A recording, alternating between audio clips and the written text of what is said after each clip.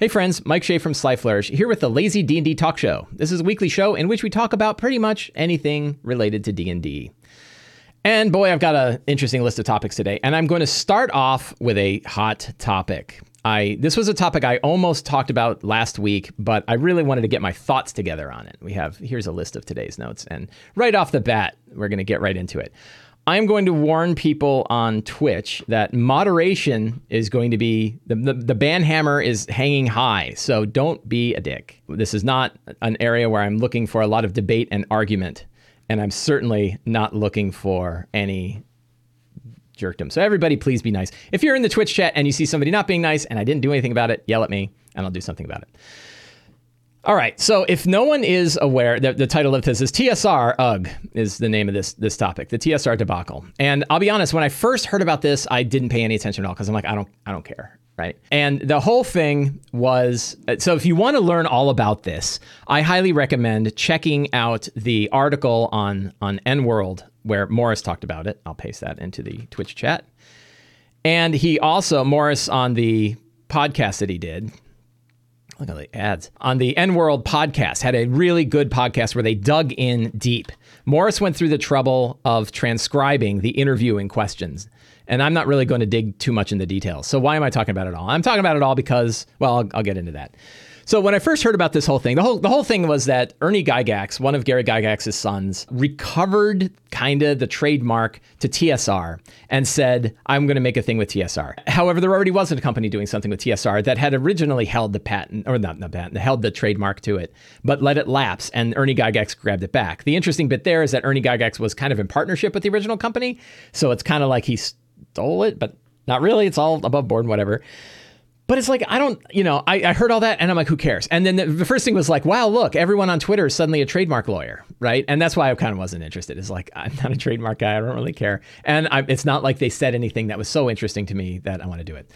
But then I heard in one of my Discord channels about this interview that he did. I'm not going to link to the interview, but it's linked in the N-World articles if you want to actually see the interview. And I read the transcript that Morris had done of the interview, and I was like, oh my God, are you kidding me? Right? Like, it is from a guy publishing in this industry, it's a perfect benchmark case of things not to do. And what's interesting is, like, you can't get past the first answer to the first question, right? Without immediately like going, what is going on? And then I found out later how much worse it got. Or not worse, it didn't get worse, but it got like, it compounded, right? More and more stuff where like, he doesn't know what's going on.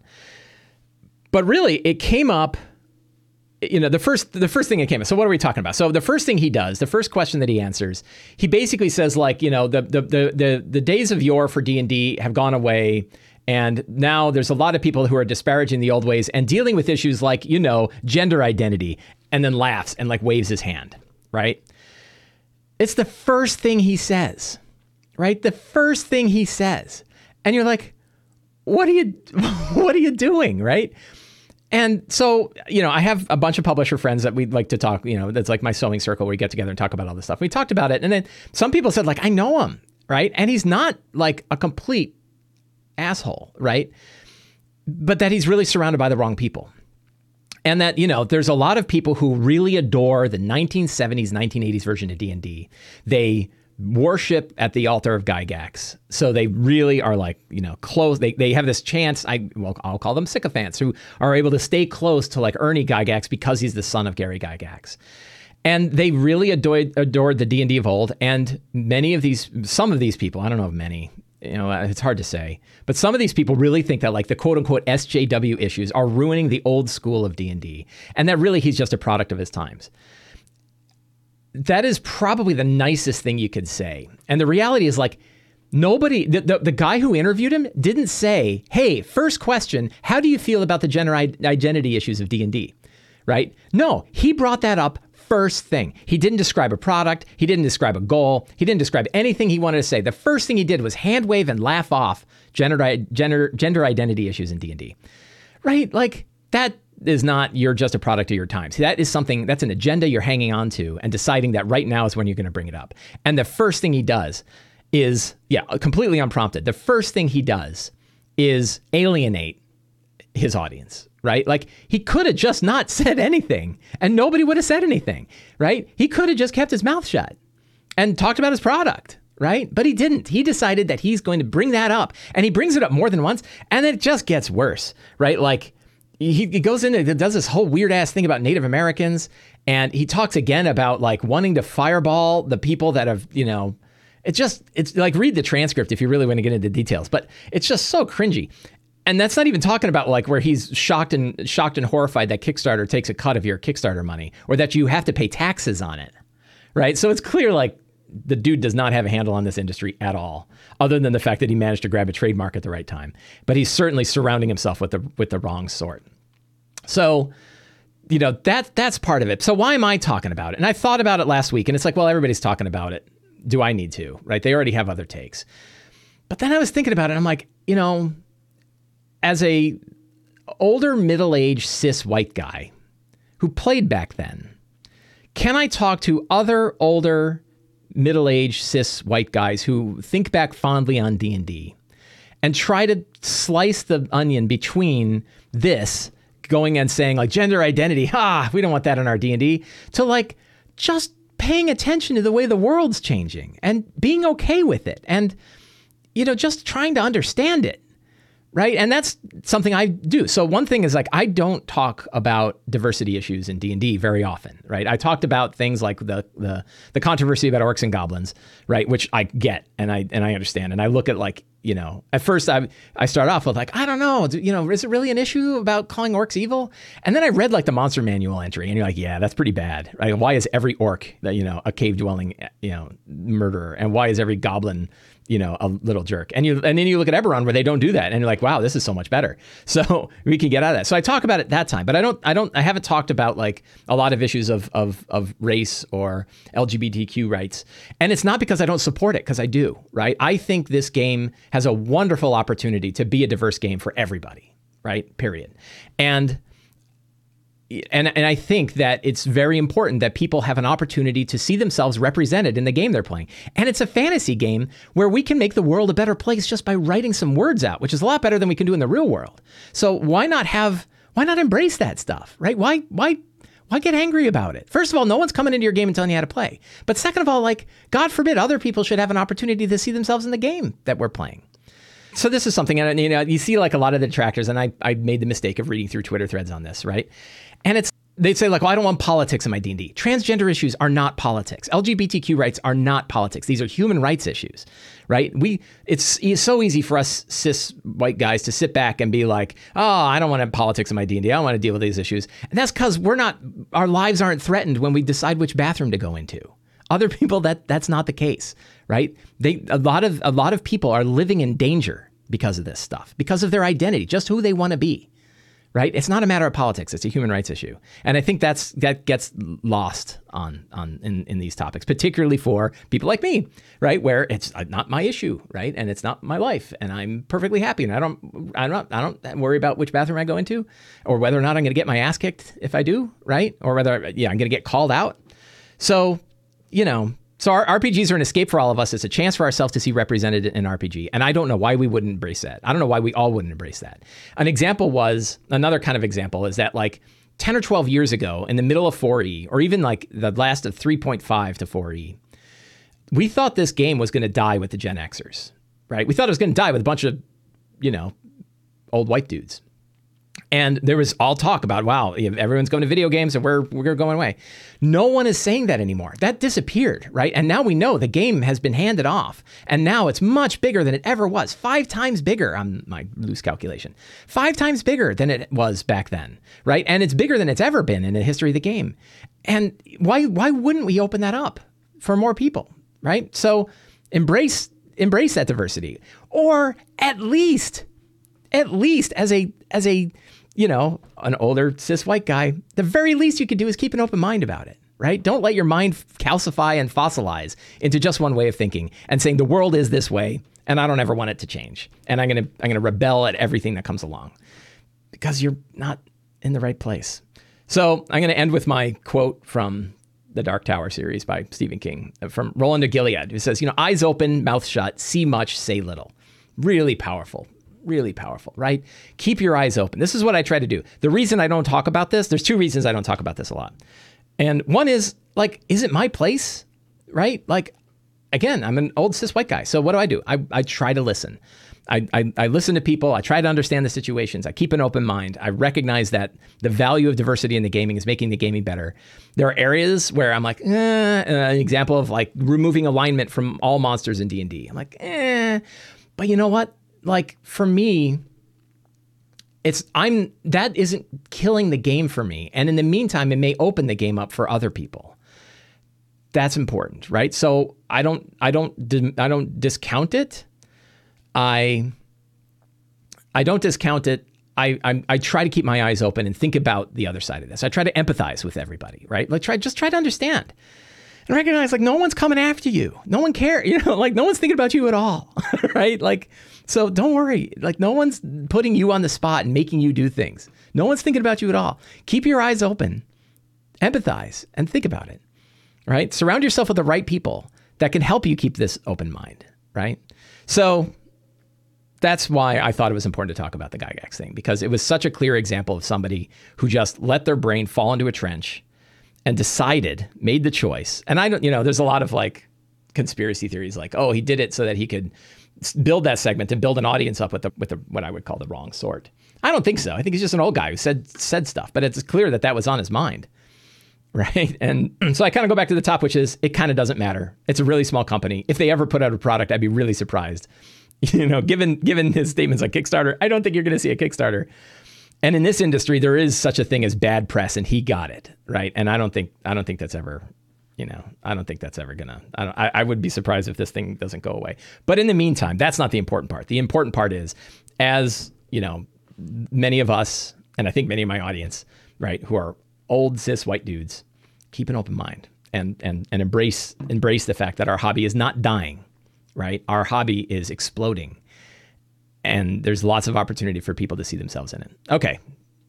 That was topic number 1. So I did a poll on Twitter, and it has 1,500 votes. It still has a day left on open, but 1,500 means it has hit the central limit theorem. It's not likely these results are going to change they might change by 2 or 3%, but not really. And I did this as a follow-up to the conversation about the Mercer effect. And a lot of people who talk about the Mercer effect bring up the fact that, hey, Joe Kupski is here. Hey, Joe. They bring up the fact that they're professional voice actors and that gives them an edge that a lot of DMs don't have. So then my question was like, well, how important is that? How important are the voices of NPCs as a skill of DMs? And I said, I'll put up a poll and I'll put up 4 questions, and I won't let replies, mostly because I don't want a bunch of people saying, telling me how my poll is wrong. Again, like I just don't have that kind of time. So just answer the poll or move along. And so the question I had was, I came up with the 4 answers, and the way I expected roughly 85% would say it's not very important, and then about 5% for each one. That was my hypothesis going in. One key to polling is put a hypothesis down before you actually get answers, so that you're not harking. Harking is a hypothesis after the fact, after the results are known. And it means that you build stories around the data, when in fact you should start with the story and then see if the data supports your story. And if it doesn't, then you do you create a new story from scratch and then get new data to support that story. That's how science works. Science does not work with get data. The scientific method, you say? What a novel idea, right? The scientific method is start with your hypothesis and then find data to either support or not support it and then move on. What you don't do, which many people do, which I have done many times, is you just ask the question, you get the answers, and then you build a story about why that's true or why it's not true. Right. And that's called harking. It's a fallacy in science. So now you learned a little science today. So I expected that it was going to be 85% said not very important and then 5% for the other 3. And I was wrong. And it turns out it's a little more important than I thought it was. So I was in the other direction. I expected that most players really don't care. Right. And that I also expected that DMs overweighted it as a skill. And that may still be true because I don't actually know how DMs feel about it. And maybe I'll put up another poll in a few weeks when people have forgotten about this one. I'll put up another poll and ask DMs, how important do you think players see voice work, and see if it differs from this, right? And because my hypothesis before I have run the science, before I've run the poll, is that DMs think it's more important than it actually is. And we'll test that. But I got one half of the equation here. And one half is that It actually is more important than I thought it was. It is somewhat important. So the answer is 9 out of 10 players feel that voice work is somewhat important or less, right? Only 1 out of 10 believe that it's important or very important, right? So that's kind of interesting, right? That 1 out of 10 thinks it's important, very important. Again, that's actually kind of what I expected. I just didn't expect that more people were going to do somewhat important. So what does that mean? It means, it's somewhat important, right? Maybe it's somewhat important. 3 out of 10 think it's somewhat important. And then, but 6 out of 10 or, don't. So I think there's other things. I think there's other areas that DMs can improve more so than improving your voice acting stuff. There's a lot of things you can do to make to do voices. I could just do it, right? Just make up voices, just work on it. But listening to audiobooks is a good one. Listening to, I bet if you listen to like radio drama, I bet that works really well, right? I bet radio drama is really good. So, give it a shot. And one part is just let yourself be a fool, like let yourself act like a fool, and you're in a better spot than if you're not. I like to do voices. I like to do meta voices. So I'll get like into the voice of the Lich, and then I'll talk about I've still got 3 spell slots left. How many? 8d6? Yeah, that's a lot of damage. I'm going to do that. So I will metagame in character because it's funny. So, yeah. So I thought that was an interesting result. And I think that ties into the Mercer effect thing. I would still say, it hasn't changed my mind that we don't have to worry about the Mercer effect too much. Just find players that like what you do, find players you like playing with, and run games. And don't worry about it so much. Just there are other ways you can be a better DM and not worry about whether or not you're up to the scale of Matt Mercer. So that one. All right, let's talk about some third-party products. So I have 2 third-party products that I wanted to talk about today. And I've been trying, so the reason I'm doing these previews, and these are really, it's not really a review. It's kind of like a quick look, right? And a quick look and a recommendation. So one thing about these previews is I'm not going to review, and I'm not going to put anything in here I don't recommend. I recommend everything that I'm doing these reviews of, because there's so many products I don't have to bother with, where I'm not going to talk about them. And it doesn't mean that if I saw a product I don't like it, or that you don't see a product here I don't like it. One of the things I want to do with these previews is I talk a lot about the fact that third-party products are as good as the WotC products, and we should treat them as much as we should weight them as heavily as we're weighting WotC products, because they're really good. And that's true. And I also want to kind of bring some attention to products that might not otherwise get the attention. So I can say that I'm typically not going to be showing a lot of stuff from the 2 publishers that I'm about to publish, or that I'm about to talk about, because both are already really big.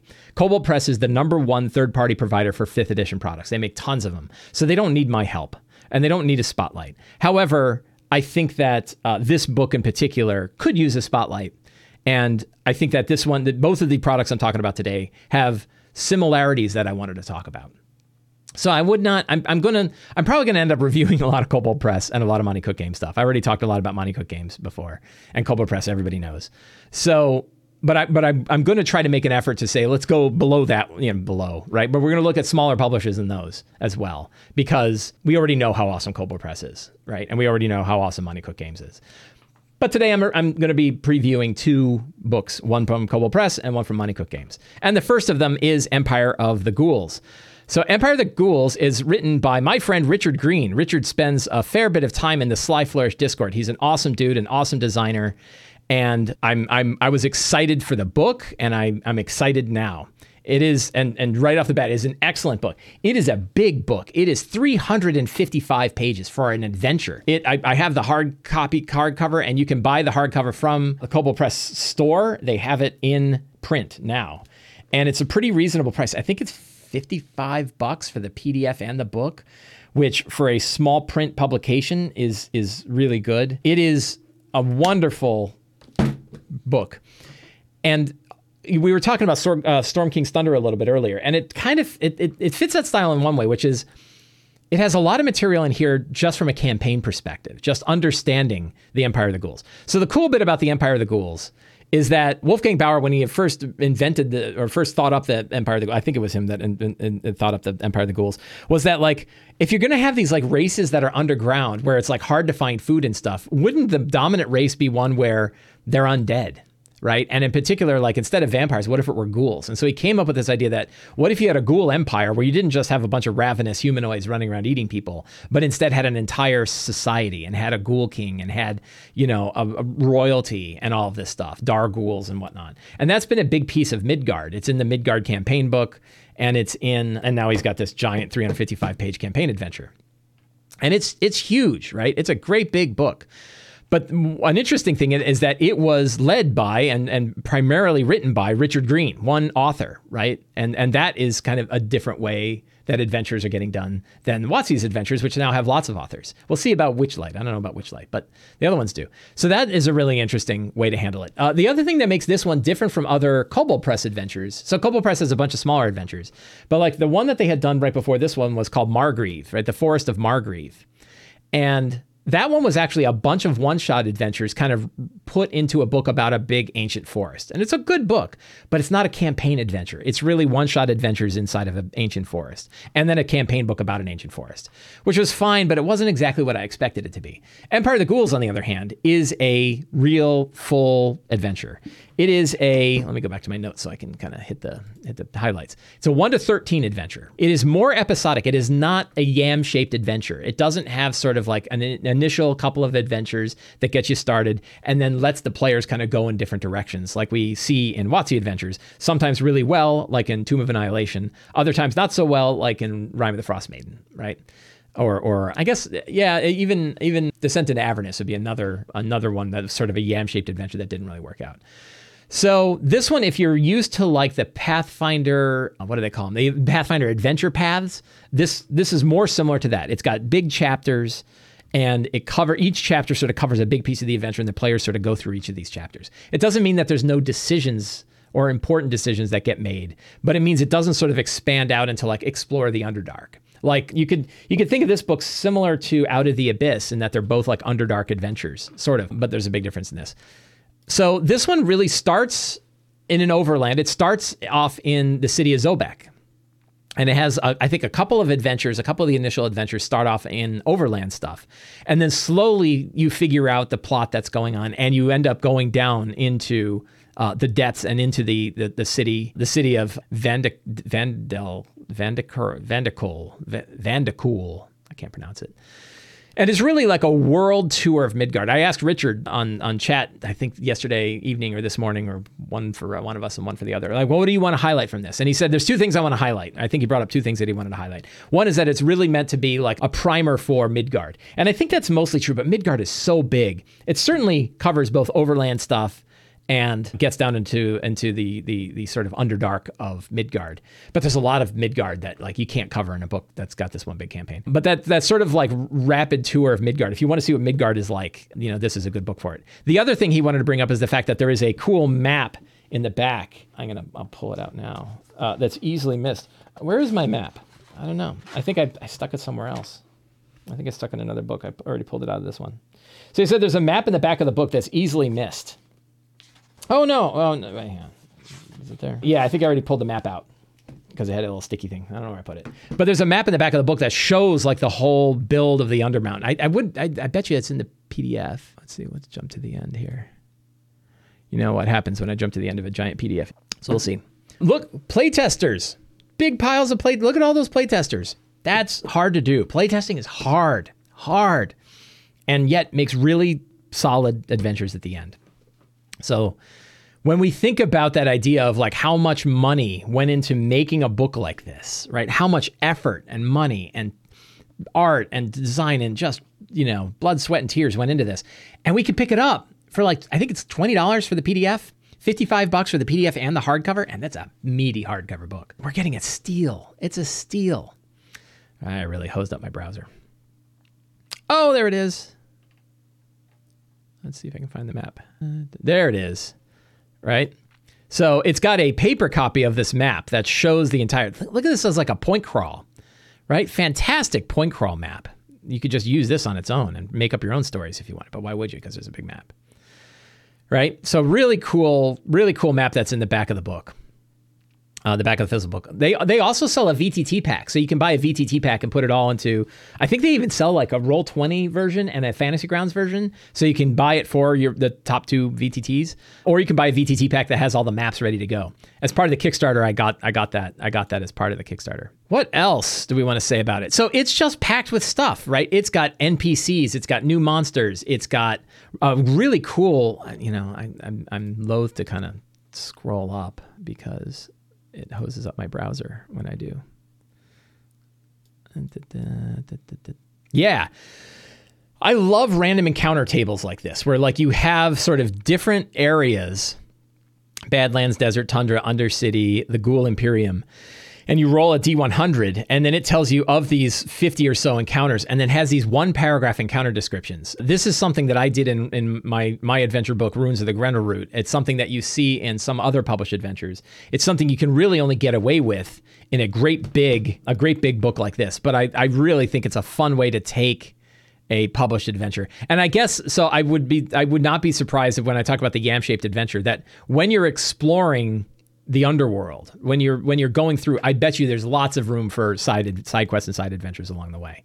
So in that way, I don't, I might have been wrong in saying that it's just this kind of purely linear style adventure path. So dark fantasy role-playing world. So the only critique I can make of it is that I'm swimming in a sea of dark adventures.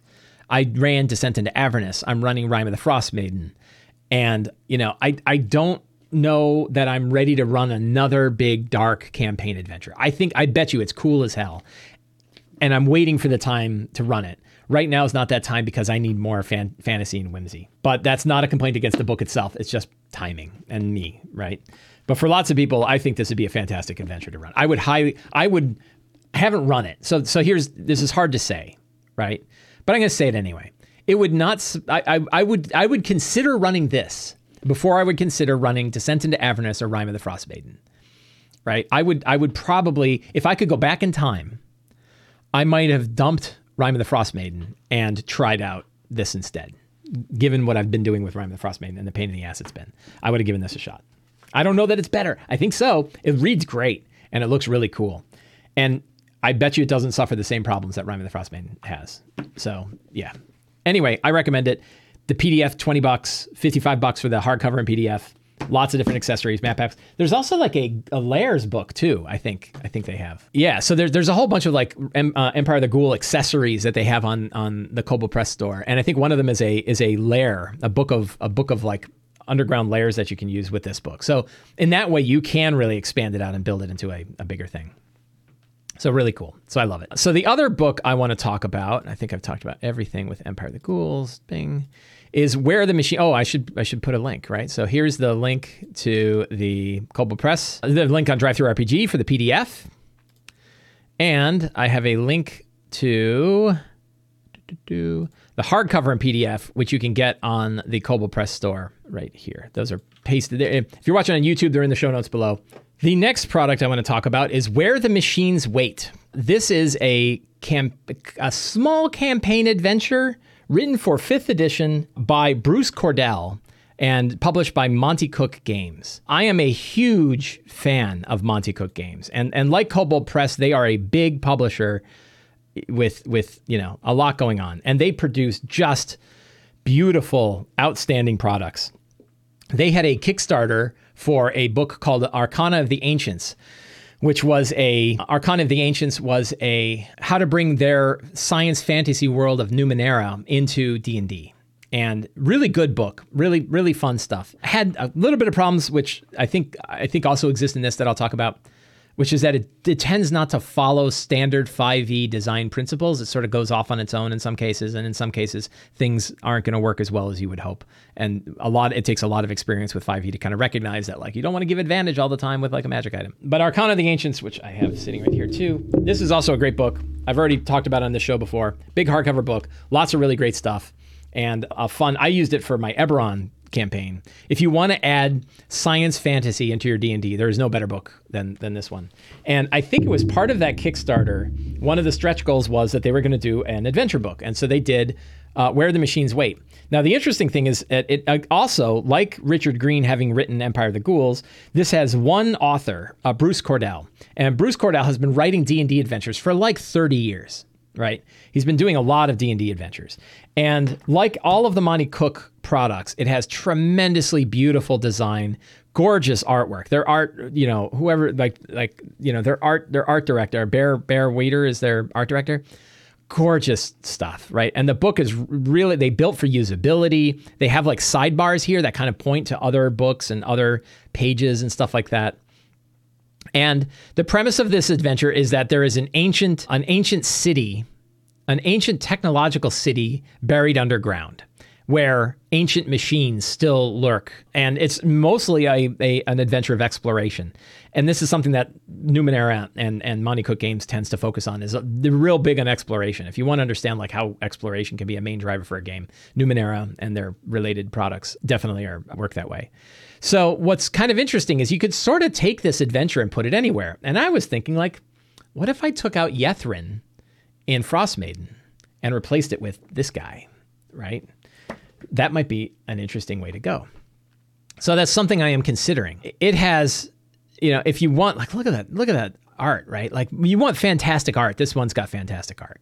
Almost for the art alone, it's worth it. It's just gorgeous stuff. And so the whole thing is that you're exploring this like ancient city, called the Grave of the Machines under the earth, right? And it starts about 5th level. One thing that I found a little difficult with this one is that it starts at 5th, but I have no idea how high it goes. And I know there's like things later on that are really, really powerful. $30 for the print copy, $12 for the PDF, and it has a free preview and beautiful production. Just it's a gorgeous piece of work. It is significantly shorter than Empire of the Ghouls, by the way. It is only 96 pages as opposed to 360 pages or whatever. But it includes the same kind of stuff. It's got a whole pile of new monsters. Many of the monsters that are in here are in other books, so you can pick them up in like Beasts of Flesh and Steel and stuff like that. But it's nice to have them in the book. And again, gorgeous artwork. And it's a multi-chapter adventure where you are essentially going down into the depths and exploring this area, and then dealing with NPCs that already live there and stuff like that. So really neat, we've got, again, random encounter tables, just really good design. And I just always find it sort of awe-inspiring. And like, yeah, you look at this, like look at the lost city, right? And imagine, I think that this could be plugged in for Yethrin really easily. There are parts about Yethrin I'm not crazy about in Rime of the Frostmaiden. And I think it might be really cool to add this stuff in. The only tricky bit is that my players, Joe, I don't know if you're still here, my players have already seen a lot of this stuff because I used it in Arcana of the Ancients, so I'd have to reskin a lot of stuff. But I think I could do that. I think it would work out. So really, really cool book, cool adventure. I really dig it, and I highly recommend it. I think it is I think I'm happy with everything I've picked up from Monty Cook Games. And I've even picked up like 3 different versions of Numenera. I picked up like the original book, I picked up the box set, and then I picked up the two books. What is it called? Numenera, I don't remember. There's 2 big one's about building cities and the other one's about going off and exploring, and I bought that Kickstarter too. So I basically bought Numenera 3 times, and I don't care. It's gorgeous. So Destiny and Discovery, thank you. Numenera Destiny and Numenera Discovery, which are both fantastic books as well. It's not really their 2nd edition, but it's sort of like a revised version of Numenera. And hey, my mom is here. Hi, Mom. Happy 4th. Is it the 4th today? Oh my God, it's the 4th. Yeah, I've been so busy. So if you want like a cool underground science technology or science fantasy city to place underneath your campaign, you could do far worse than picking up Where the Machines Wait, and I highly recommend it. And I recommend Monty Cook's products overall. So I have talked about that. So another interesting thing that happened this past week, Eberron. So like, it's funny when this came out, because this would have actually been a really cool thing to put underneath the city of Making in the Mornland, right? Like this, I don't want to spoil too much from here, but you could take, the central plot of this is another weapon of mass destruction. That weapon of mass destruction could have been the thing that caused the mourning. And it could be the thing that you sort of see. So I could have used this to run the city, the lower reaches of the city of Making. But it wasn't out yet. And so I didn't. But I might now. I might have, if I was doing it again, I would probably do it now. So it's pretty cool. So another interesting thing is there's, if you're not aware, Wizards of the Coast is producing a D&D Magic the Gathering set. And as we also know, there have been now a few Magic the Gathering D&D campaign books. So they're definitely starting that MtG D&D overlap, right?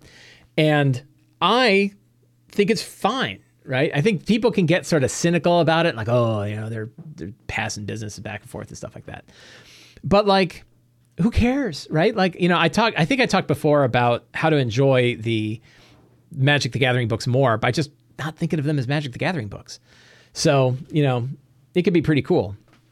But anyway, one other benefit is that they've been putting out some free stuff. So one of the things they've been doing to promote the new Magic the Gathering D&D set is they put out an adventure called In Scarlet Flames. I will paste the URL. It is hard to find. I knew they had done it, and I had to dig. So the URLs, again, URLs in the notes below if you're watching on YouTube, and I'm pasting them into the chat here. But it is a PDF adventure, excellent, beautiful design, right? Cool kind of things. And it all has to do with like hunting down the Red Wizards of Thay in a big dungeon.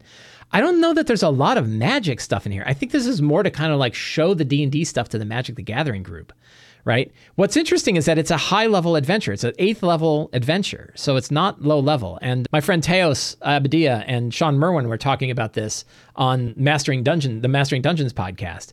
And they said that might be because they want to show some of the iconic monsters, and you can't really show some of the iconic monsters if you're doing low-level stuff. But it seemed odd to do a series of adventures starting at 8th level, but people don't mind. Now, the other one is this could sit right, you could run this right after you ran Dragon of Icespire Peak from the D&D Essentials kit, so that might be another thing. So there's a Red Wizard adventure, you're hunting down Red Wizards, really cool stuff, basic dungeon delve. I think my only argument is that the map, all this production value and really good looking stuff. And then you get to the map and it's kind of like hand-drawn black and white grid map. And I think they could have done a better job with the map, if you ask me. I like the side view a lot. That's really cool, but I don't know. So they're doing, I guess, 3 of these. So the price is right. It's free. Right? You go get a free adventure. So yeah, so that's cool. And then the other part of that is they offer up some characters. Here is so this page has a whole bunch of stuff about it. I'll paste this. The new Forgotten Realms, Adventures in the Forgotten Realms Magic set. And if you go down to the bottom of here, and I'll link to them directly too, they have character sheets. And the character sheets are all for the Planeswalkers, right?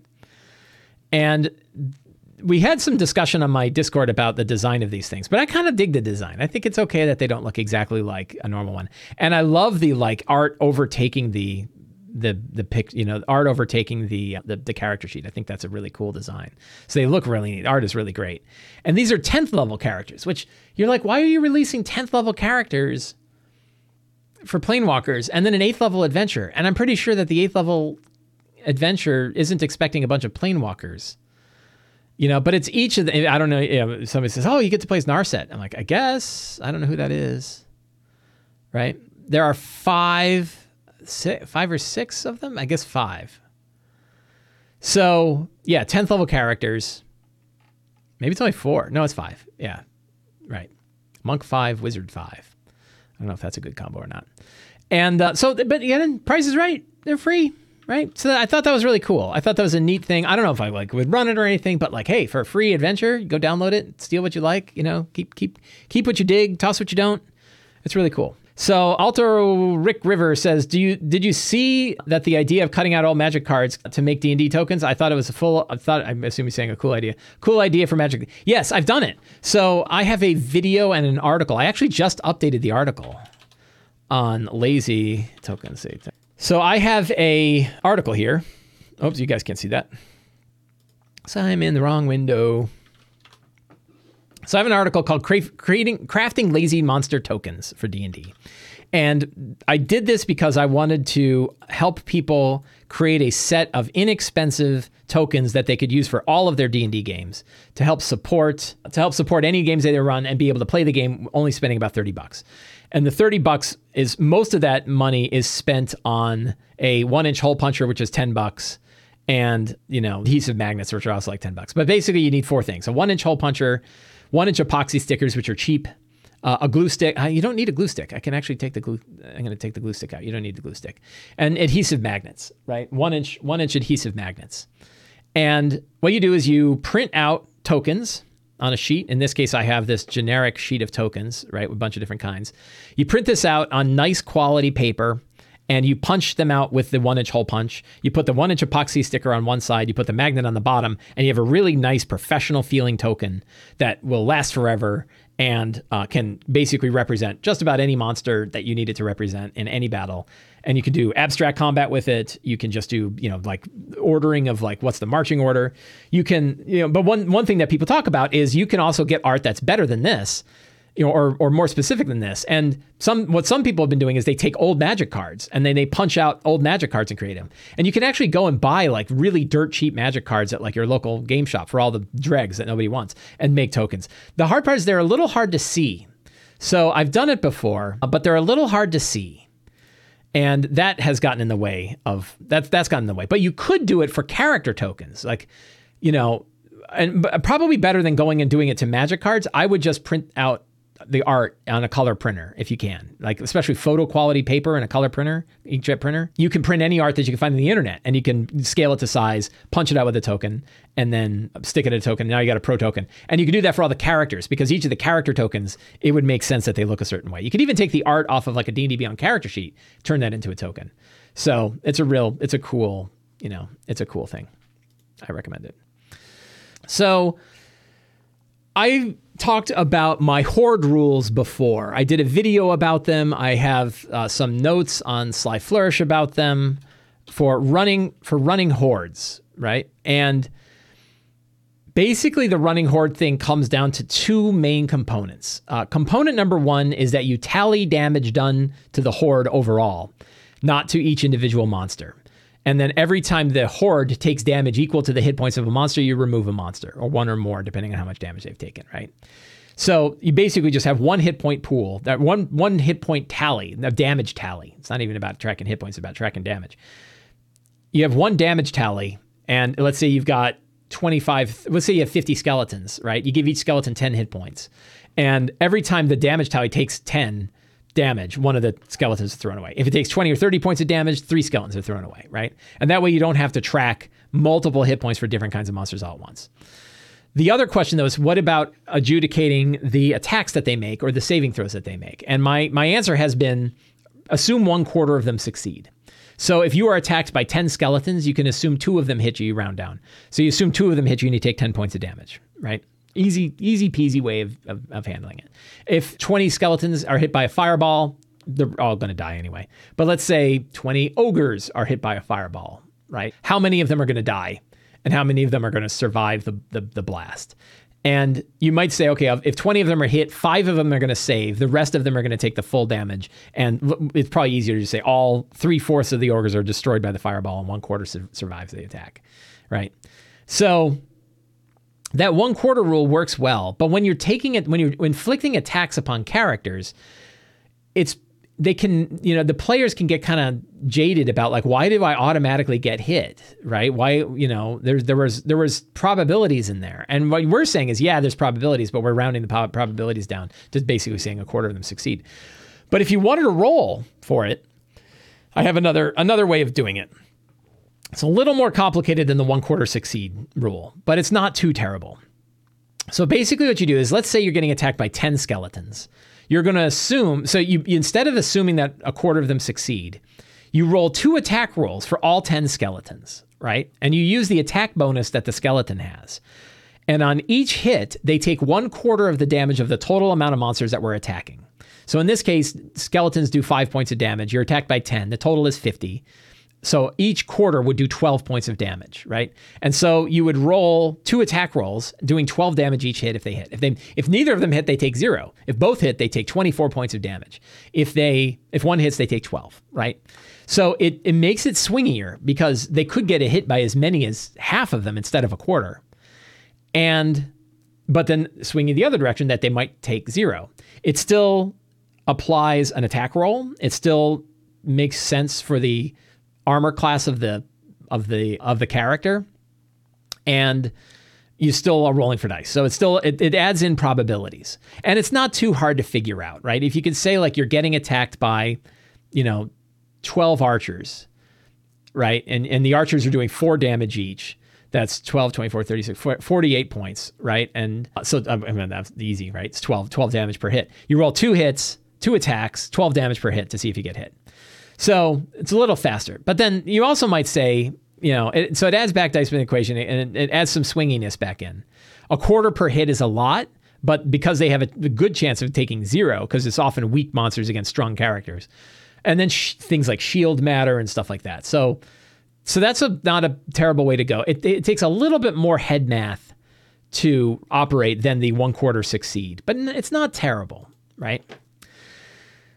But the reality is, like, the 1/4 succeed is still easier to do. It's still faster. If you're rubbing around the table and you got lots of monsters, you might do it that way. And then the other time is, a lot of times, because of circumstances, you're not going to get attacked by 10. Even if you're fighting 50 guys, you're not going to have 20 of them attacking one character all at once. It's usually going to be a handful, like 6, 8, 10. And maybe in those cases, you just roll the attack rolls, right? Just roll them like you would normally. It really depends on, like, how many attack rolls do you want to roll. If it's getting burdensome and you're saying, like, I got to roll 8 attack rolls, or they have multiple attacks, oh my God, like, you're getting attacked by, 10 thugs, right? And the thugs do 5 damage per hit, and they do 2 attacks, and they have advantage. Oh God, how do I adjudicate that? Well, the answer is, you say, okay, they do 10 damage each. There's 10 of them. That's 50 points of damage. No, 100 points of damage. Quarter that is 25 points per hit. And they have advantage. Thugs are going to hurt when they roll. So then you roll 2 attacks, each one at advantage, 25 damage per hit. If you're getting attacked by 10 thugs, you're having a bad day. Thugs are hard. So it's another option. It's another little tool you can keep in your head. I think it kind of works well, and I kind of dig it. That is all I had to talk about today. Any other topics that people want to talk about? I got 5 or 10 minutes to chat about anything. Is there anything that's happened in the industry? Anything that's coming up? Man, it's rare for me to end this show early. What do people got going on? Right. So Snark Knight says, I want to see Mike Shea run the bride and the Crazy 88. That's exactly what this is about, right? That scene is awesome, right? In Kill Bill, when the bride is fighting, 88, and it's like, well, there's not really 88 of them. They just call themselves that because it sounded cool. Matt Colville's talking about his own RPG. I've heard him make noise like that. Yes. So, right, but that idea of, like, one character like the bride fighting 88 people, the way you do that is minion rules, right? You see her, she's swinging her blades around and people's arms and legs are falling off. So, yeah, I think it's pretty cool. So we have at least 2 major, so let's presume he's doing one, Matt Colville, right? And I think it's a safe presumption he's certainly considering it. That means we would have, like, 2 forks of 5e coming out. And I think we already have some, but, like, we already have Level Up, which is the N-World fork of 5e coming out too. They're calling that, like, advanced 5e, right? So, this is coming in 2021. That's interesting. But they already have, like, look at that, right? I mean, that's a pretty interesting. And they're taking a whole kind of different look, and apparently it's backward compatible. So that's pretty cool. Well, I'm eager, I think it'll be pretty cool to see what other takes of 5e look like. Right? I think that is pretty cool.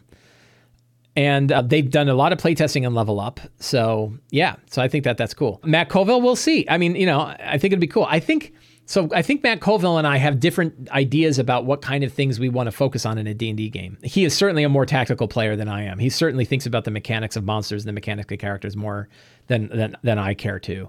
And I know that his sort of newfound love for 4e would probably go in there. And then the big question is, would they be doing abstract combat or not? Because I'll tell you, for me, the new make or break for an RPG is if it doesn't have built-in rules for handling abstract combat, I'm not really that interested. Right? Fate Forge is a 5e variant with some changes, not too drastic though. Yeah, there's a lot of small ones. 5 Torches Deep, a lot of, like, sort of classic versions of D&D, but those are relatively small. It's rare to see some like this that are this big, So Colville has started planning on a 5e monster book. That could also be really cool. And that one I think I would like better. I don't know. I mean, it would have to depend on his system. I would love to see a 13th Age for 5e. That's what I really want. I love 13th Age, and I would love to see a 5e-ish version of 13th Age, particularly with the focus on abstract combat and sort of removal of skills and creation of background-based proficiency. So, like, because you're a smith, you have advantage on, or you have your proficiency bonus on this check. I think you can make a really streamlined version of 5e with a couple of changes. That would be pretty cool. And I think 13th Age has a lot of that formula. A lot of that formula in it. What else? Somebody brought something up. I have not heard about the Dungeons of Drakkenheim. I think I looked at it. I don't remember why I didn't get it or why it didn't register. Let's take a look. Ooh, they got an ad. They're paying for advertisement. $500,000, almost 6,000 backers, 5e adventure and malevolent monsters. Who is doing this? Who is the publisher? Where does it say? I'll tell you one thing, like funded in 5 minutes. I don't care. I don't know why people advertise it. Oh, the Dungeon Dudes one. Yeah, I have heard of this one. And isn't it in partnership with somebody? Is this in partnership with Ghostfire or Nord or somebody? I think. It looks cool. I know what it was. And when I hit a price point of $25 for a PDF, that's where I'm kind of like, I guess I'll kind of see when it comes out. It's just enough. Yeah, Ghostfire Games. Okay. I should pick it up just because I love Sean. $25 for a PDF is a lot. Is it? No, $25 is not, like, think about Empire of the Ghouls. It's 300 and some pages. It's $20. I think when you cross over that $20 threshold for me, I'm not right or wrong, right? I'm not judging, and I'm not saying it should be cheaper or anything like that. But I know for me, that's kind of when I start to get more. It looks nice. This isn't so bad, right? The Dungeons of Drakkenheim PDF download hardcover and fabric map for $55. See, that's a pretty good deal. So, is it $25 Canadian? No. Is that right? I'm pretty sure that's $25 US. This looks like a pretty good deal. Right? That could be pretty neat. But I'm familiar with Dungeon Dudes, but I don't know that I've seen anything they've done before. Look at all the stuff, miniatures. This is where it gets crazy. I'll tell you, you're not going to see Sly Flourish miniatures, or Sly Flourish dice boxes. That's not likely to happen. I like to keep my life simple. Yeah, it's US dollars. So I think that $55 one, because that's $30 more, and you get a hardcover book and a fabric map for $30 more. That seems like a better deal. What does this come with? Yeah, I don't need dice. I don't need card decks. So this one looks like the good deal. So I'll probably back this project. Do I really need more books on my shelf? I don't know. But Ghostfire makes really cool stuff. So wait, Sly Kickstarter? Yes, I'm gonna. Shocker. I've only done 7.